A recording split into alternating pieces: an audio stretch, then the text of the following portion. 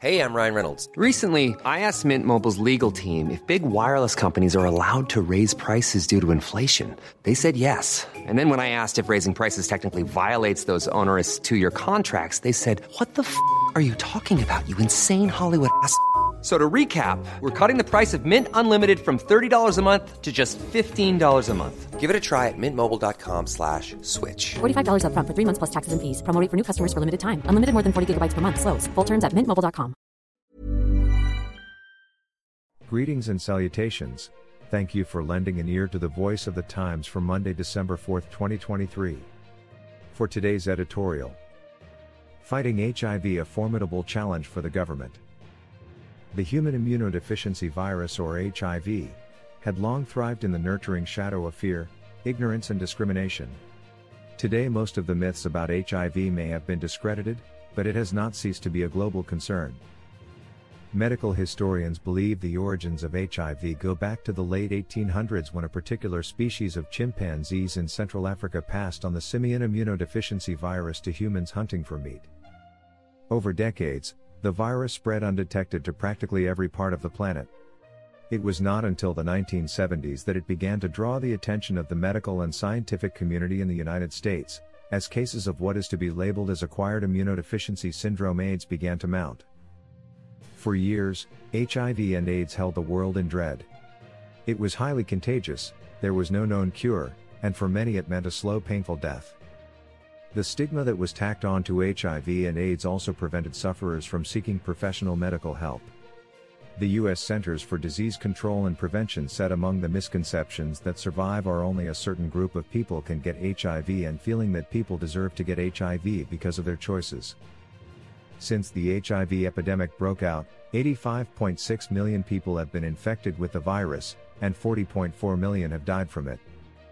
On the upside, new HIV infections have dropped by 38% since 2010 and 59% since the epidemic peaked in 1995.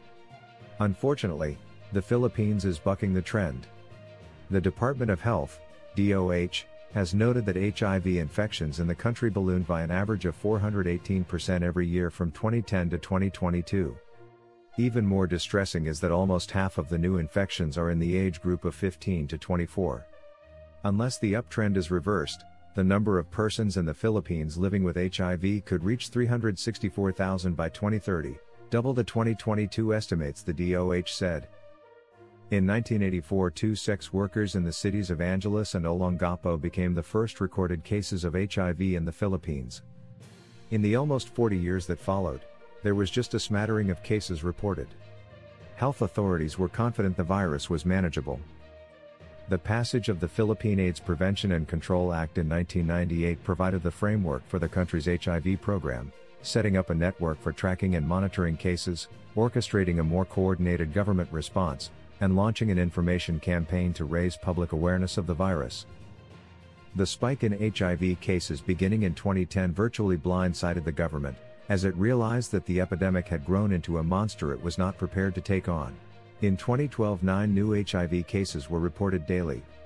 This year that number has jumped to 46 cases a day, a staggering 411% rise.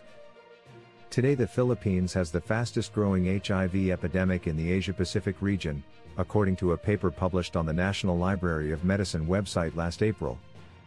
Sexual intercourse is the predominant mode of transmission, and the population segments most affected are men having sex with men, transgender women, sex workers, trafficked women and girls, and people who inject drugs, the paper noted.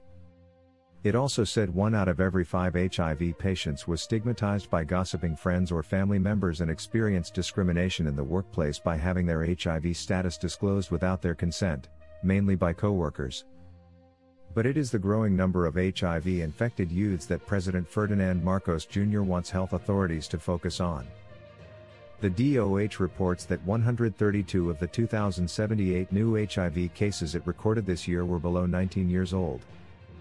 Relatedly, the UN AIDS Agency's country director in the Philippines said only 31% of Filipinos who are 15 to 17 years old know what HIV is and how it can be prevented. There are weak spots in the country's HIV response structure that need to be patched up. And it requires a multisectoral approach and a sustained political commitment. The Marcos administration must prove it is up to the task.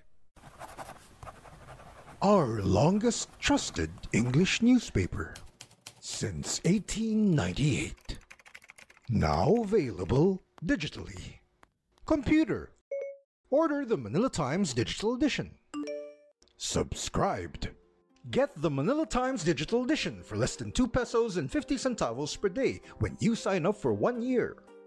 The Manila Times, news source of choice, trusted since 1898.